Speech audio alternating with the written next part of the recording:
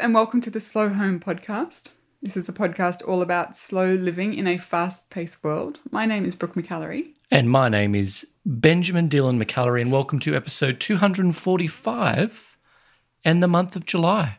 So you may have noticed that we went missing last week, the end of June. We had recorded a hostful episode that was due to go out last week. That was just very no good, horrible, bad episode. So it did not make the cut, and you were left with radio silence. No, it was one of the episodes where nothing went right. It just didn't flow, and we just ran out of time to be able to record it again. So we do apologise. If we get to episode 500, I will release it unedited for your listening pleasure. Okay. This just in, we will be ending the Slow Home Podcast at episode 499. Fair enough. Okay. Fair enough. So every other month this year, we're doing experiments, and July would be an experiment month. But why aren't we doing it this month? For a couple of reasons, we maybe back in kind of late May looked at what the next few months were going to look like for us with the traveling for the book tour and just a whole lot of mental bandwidth being taken up by what that looks like, you know. And the experiments are wonderful. And the first two that we've done this year have been so transformative for both you and I, but for other people who have joined in as well. And I didn't want to kind of half-ass it. Yeah. So that realization combined with the conversation that you and I had back in episode 242, where we dove really deep into your journey, your story, and had quite a vulnerable, honest conversation. Mm-hmm.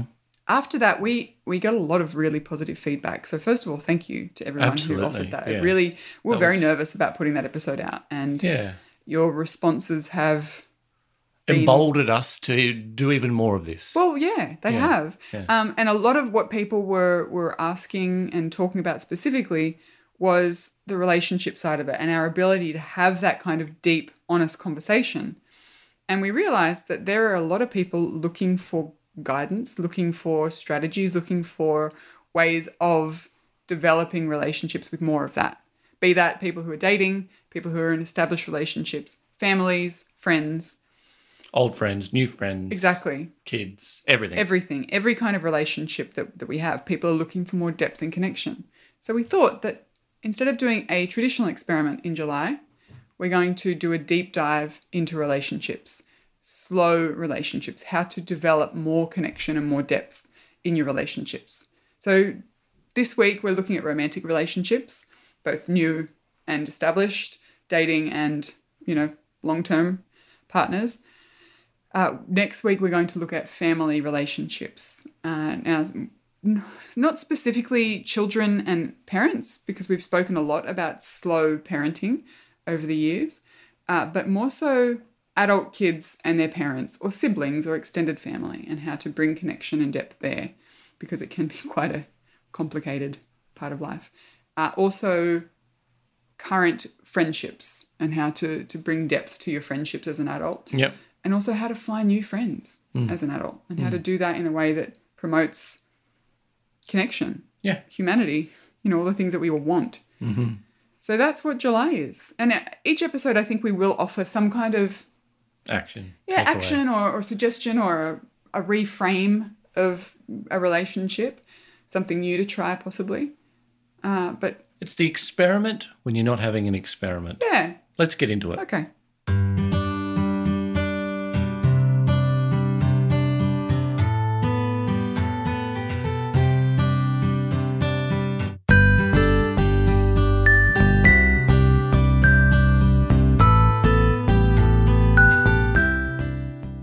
But before we get into it, where are we in the world, I guess, and what are we doing? We're on the slow book tour. The slow book tour has started, very excitingly, kicked it off in Victoria, BC, back on the 20th of June. We are now currently, as this episode drops, in Portland, Oregon. Yep. So I would have just finished the Portland date. So advance thank you to everyone who came out. What's next on the agenda? Next on the agenda is the 11th of July in San Francisco. So I will be speaking at Book Passage in Court Madeira. All the information is over on slowhome.com/events website.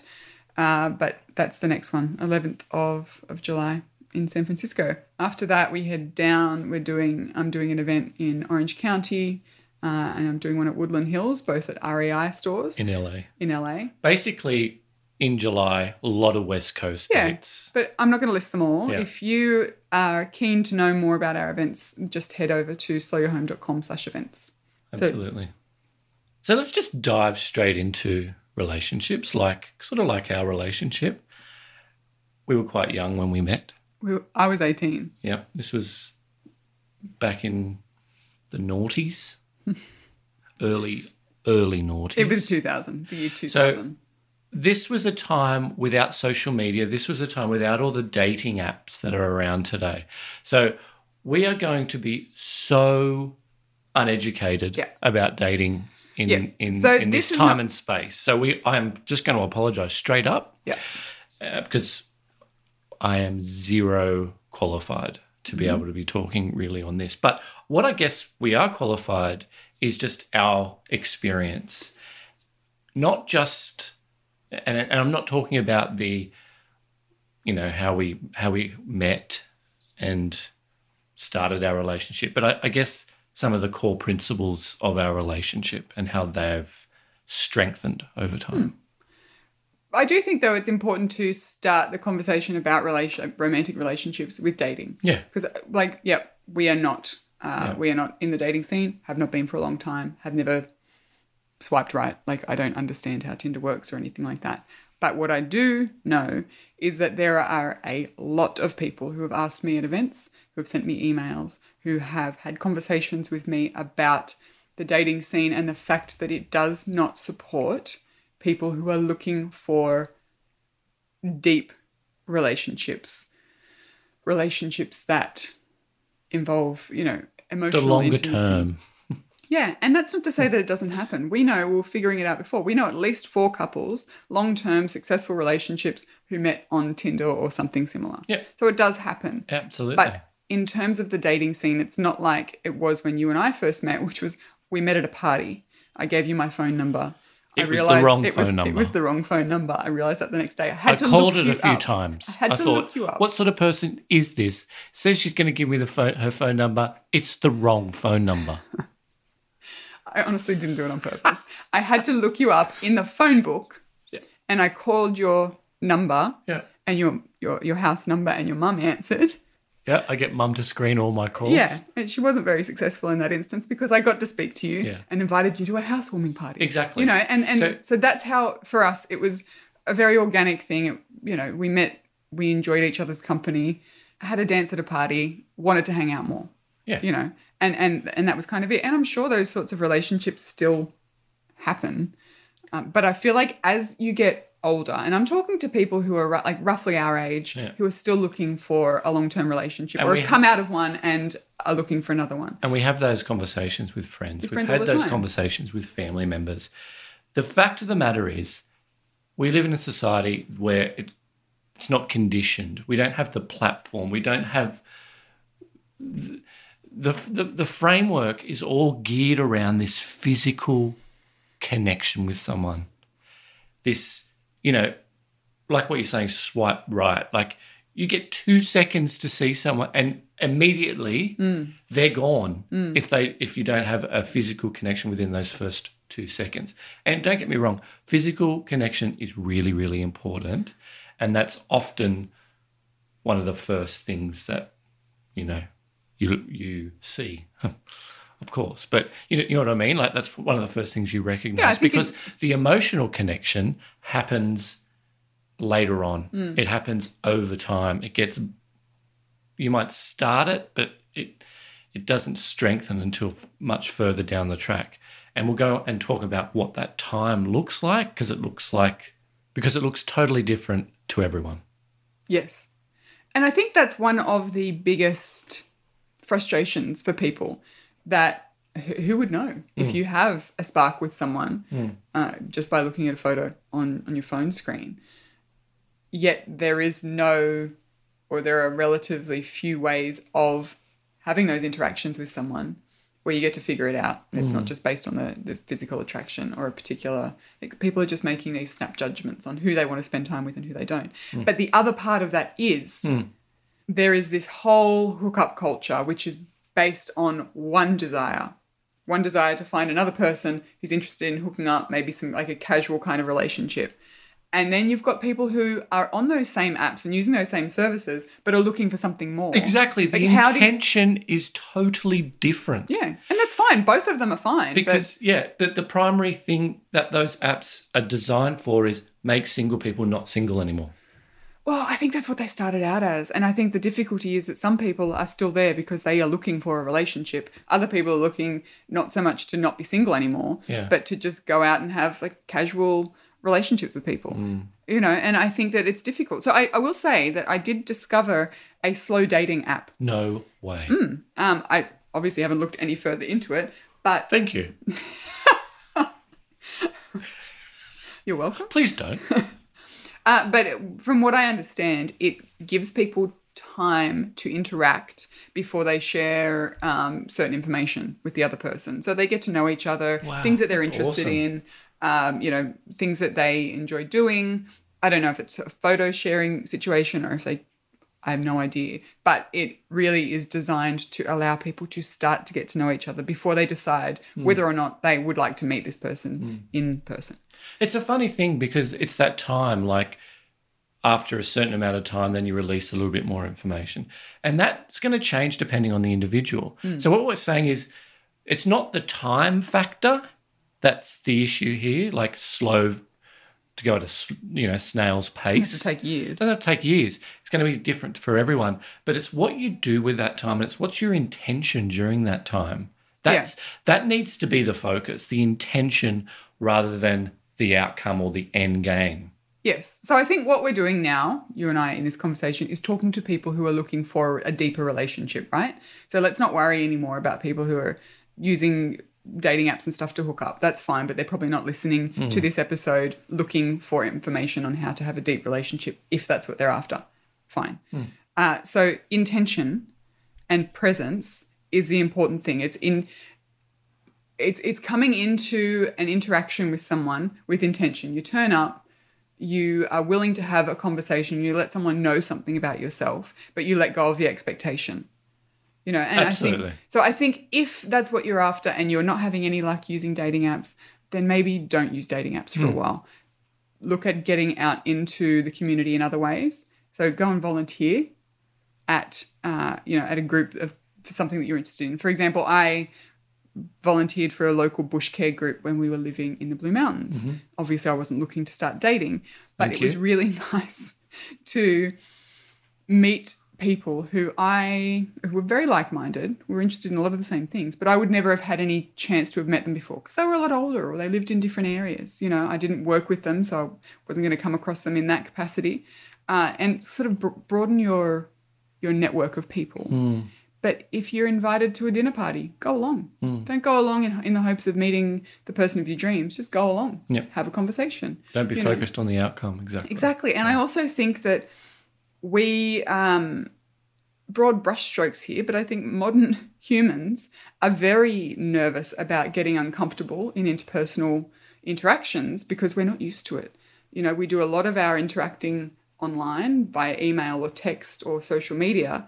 So putting yourself out there, even just in a very safe way, feels really scary. Oh, absolutely. That's exactly what it is. And that's why there's this churn culture around dating, is that it's so easy to be able to dismiss someone on social media. And from that churn culture comes a lack of trust, right? Because if you have happened to have met someone on these, on one of these apps or through one of these situations, I wonder whether there would be for a while at least, that fear of, well, what was their intention? And are we both on the same page being here? I want to be here. Does she want to be here for the same reasons? You know, and I think that lack of, even if it's just a stereotype, that lack of depth would cause a lot of mistrust in new relationships as well. Sure. Yeah, and it will compound every time you get hurt. So I think that's some pretty good advice there, Brooke. Thanks. What about for the people that are already in a long-term relationship and want to establish a stronger relationship built on, some core slow living principles? I think, again, intention and presence are really important. Yeah, so it's the same principles. Turn up. Yeah. You have to turn up. Doesn't matter what interaction you're having. It's going to obviously differ on depth, and the heart involved in each interaction is going to differ, because sometimes it's someone who's at arm's length and sometimes it's your life partner. But turn up for people. Look at people. Whether you're on a first date or whether you're having a meal with your partner of 30 years, put your phone down, turn the TV off, and listen to each other. Really, truly listen. And I think that's one of the most important things you can do. We're so distracted. We're so busy. We're so used to multitasking. Single task your relationship. Wow. Yeah. Nice. Just for 10 minutes a day. Just say, okay, I'm happy to watch Netflix with you, honey, but let's talk for 10 minutes. Set an alarm if you need to, but make it a priority to turn up for each other just for a moment every day. And I think that builds trust. That builds a different kind of language between the two of you when you really turn up and you're not trying to think about three things at once. Thinking about our relationship for a moment, and thinking about something that you've had to work quite hard on in regards to building that intention or building that trust or being vulnerable. What's been, do you think, one of the hardest things that you've had to do in that regard? That's a really good question. I think sometimes just accepting that I'm not right. Even when I might be talking with you about something that I'm struggling with, letting go of the requirement or the obligation that I put on myself to have the answer sometimes. And along with that comes an acceptance that what you're saying has merit, And it's it's an ego thing. It's a control thing.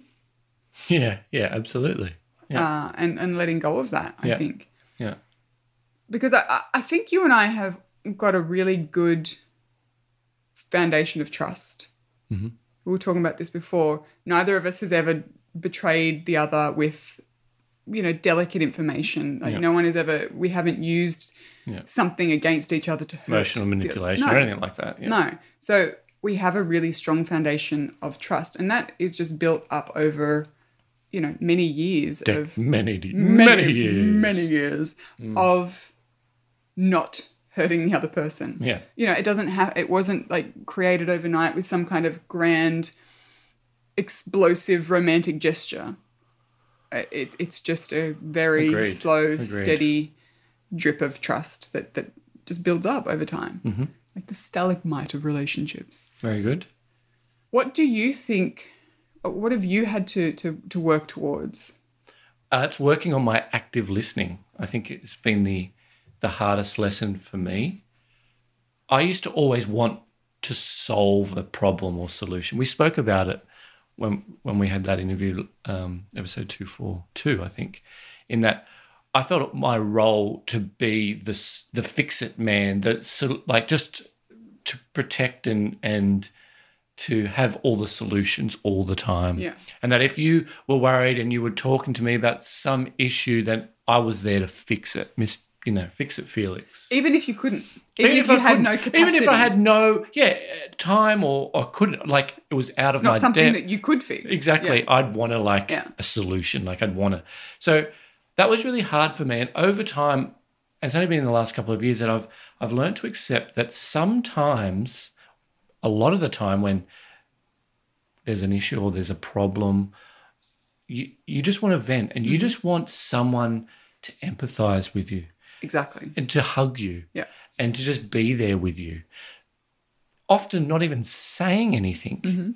And the proactive listener, the proactive part of that is next time see the signs before it gets to that stage and be able to do things that may prevent it from escalating any further. Not be the Band-Aid solution at the end of the line. Be in front of the curve and be able to recognize that and do things to help you emotionally through that issue. So that has taken years for me to get to that stage, to be able to firstly recognize it, and secondly be self-aware to say, Ben, you're going... Do you remember this has happened before? What do we do? Exactly. Don't have the solution, just be there. So that, and I know that is something that you've asked for. Yeah, and I think the self-awareness factor is really probably the biggest part of it there, because there would have been years where I would find myself frustrated when you were doing that. But I didn't have the awareness or the language, or I couldn't articulate why that annoyed me so much or why I found that so unhelpful. And it wasn't until I had learnt that about myself and had the words to be able to say that to you and chose the right time to say that to you in a way that didn't sound like I was howling you down when all you were trying to do was help. So it was all of those things over time created the environment for you to figure that out, to hear what I was saying and to actually take it on board. And I think that they're the big moments in relationships, not like the big milestone moments. Those moments where you finally figure out something about the other person, and it just takes time. It takes time, and it takes a willingness to understand that this is a work in progress. We've known each other for 18 years and I'm still learning lots about each other and how we best work and how we don't work and what we need and what we don't. And that changes over time, and I think that understanding that a relationship is constantly evolving is really helpful. Yeah. New relationship, old, somewhere in the middle. It's really... Yeah, absolutely. Absolutely. Like you said at the beginning, we don't want there to be a particular action for this, but what do you want people to just even be aware of over the next week about their relationships, whether it's someone that is seeking a romantic relationship or someone that's had 25 years plus in a romantic relationship and is wanting to improve it? I think having just checking in with your expectations of your partner or your potential partner or the person you're looking for, and make sure they're realistic and fair. Okay. I think that that's important, regardless of where you are in a relationship, because a relationship, even a good one, is not going to fix all your problems. You don't remove the parts of yourself that you need to change or want to work on simply by being in a good relationship. Some will, but it doesn't fix everything. And I think to put that expectation on someone else is asking for disappointment and bitterness and resentment and all these other things. And I think that that's really important. But I also think that we need to embrace ordinary a little more. And I think... What do you mean? I think that probably applies more for people in an established relationship. But not everything needs to be the Hollywood romantic film version. I reckon that applies for people that are dating. Look, it probably does, but I just don't feel like I can give advice. I don't feel like I'm qualified to give advice to people who are in that situation now. Sure. But, because everyone deserves that feeling, like that overjoyed feeling of a new relationship. It's wonderful. It really is. It doesn't have to be Hollywood. In fact, don't expect Hollywood. Look for depth rather than showiness. Okay. Yeah. But I think what romance looks like changes over the course of a relationship. And I think that there is beauty and strength in ordinary. I really do. And something occurred to me recently. It's important, I think, to move beyond that new, fresh, I'd fight for you kind of... I'd die for Riley kind of newness to a relationship. And when we were first together, the first couple of years, I would always pick fights. And I realise now, I think why I was doing that, because I wanted the drama, first of all, because I was 18, 19 years old, a complete emotional idiot. But I wanted the drama, but I also wanted that newness, that fresh joy of love again when we made up, I think constantly looking for the drama in order to find that spark is tiring. It's tiring for everyone, and so find the spark, find the joy, find the love, find the depth in the more ordinary stuff. Yeah, I guess one of the core principles that I encourage people to think about is set your intention straight up. And that's regardless of where you are in a relationship or not in a relationship. Set your intention straight up and communicate that very clearly, and think less about the outcome or the solution. Intention over outcome/solution. That's the bumper sticker message. Because I know you love my bumper sticker messages. I do. We need to get them all printed up. Yeah. Very, very big bumper. I'm thinking about a wraparound. Yeah, exactly. No, but I think you're right. Just turn up. Doesn't matter what the relationship is. Doesn't matter what stage it is. Turn up for people, and I guess be open to the fact that you may or may not get what you're expecting from it. So so drop the expectations. Yeah. You know, I think that's what being open is all about. Absolutely. Yeah. So I hope you've enjoyed this conversation from two of the most unqualified people to give it. But the amount of feedback that we've gotten on this subject, I think, is worth exploring, and particularly over the next couple of weeks. So next week we'll talk about the greater family relationships and how hard they can be. So come back for that next week. If you want the show notes to this podcast, it's at slowyourhome.com/245. And I'd also ask if anyone, if you're listening and you are in the dating scene or you have some thoughts on it, apps or something that's worked for you in terms of meeting people away from like the more modern dating apps and fast dating scene, let us know what they are. Because I mean, if you do have something that works or, you know, a resource, I want to share it. I just don't have any myself because I've been so far removed from it. So if you've got something you think that will help people, please let us know. Just leave a comment on the blog. And we'll share probably it. share it in the last episode of this month, all the resources. But because I think we are all looking for connection in lots of different ways. I mean, we are, and in many different ways and on many different levels. And that's what we're about. And that's why we're connecting with you now. Exactly. We want to help. Anyway, thank you. Thank you. See you next week. Have a good one.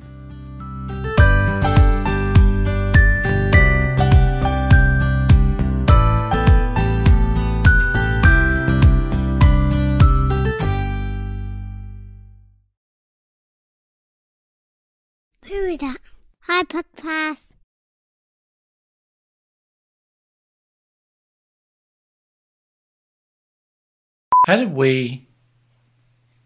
When did we? Who am I?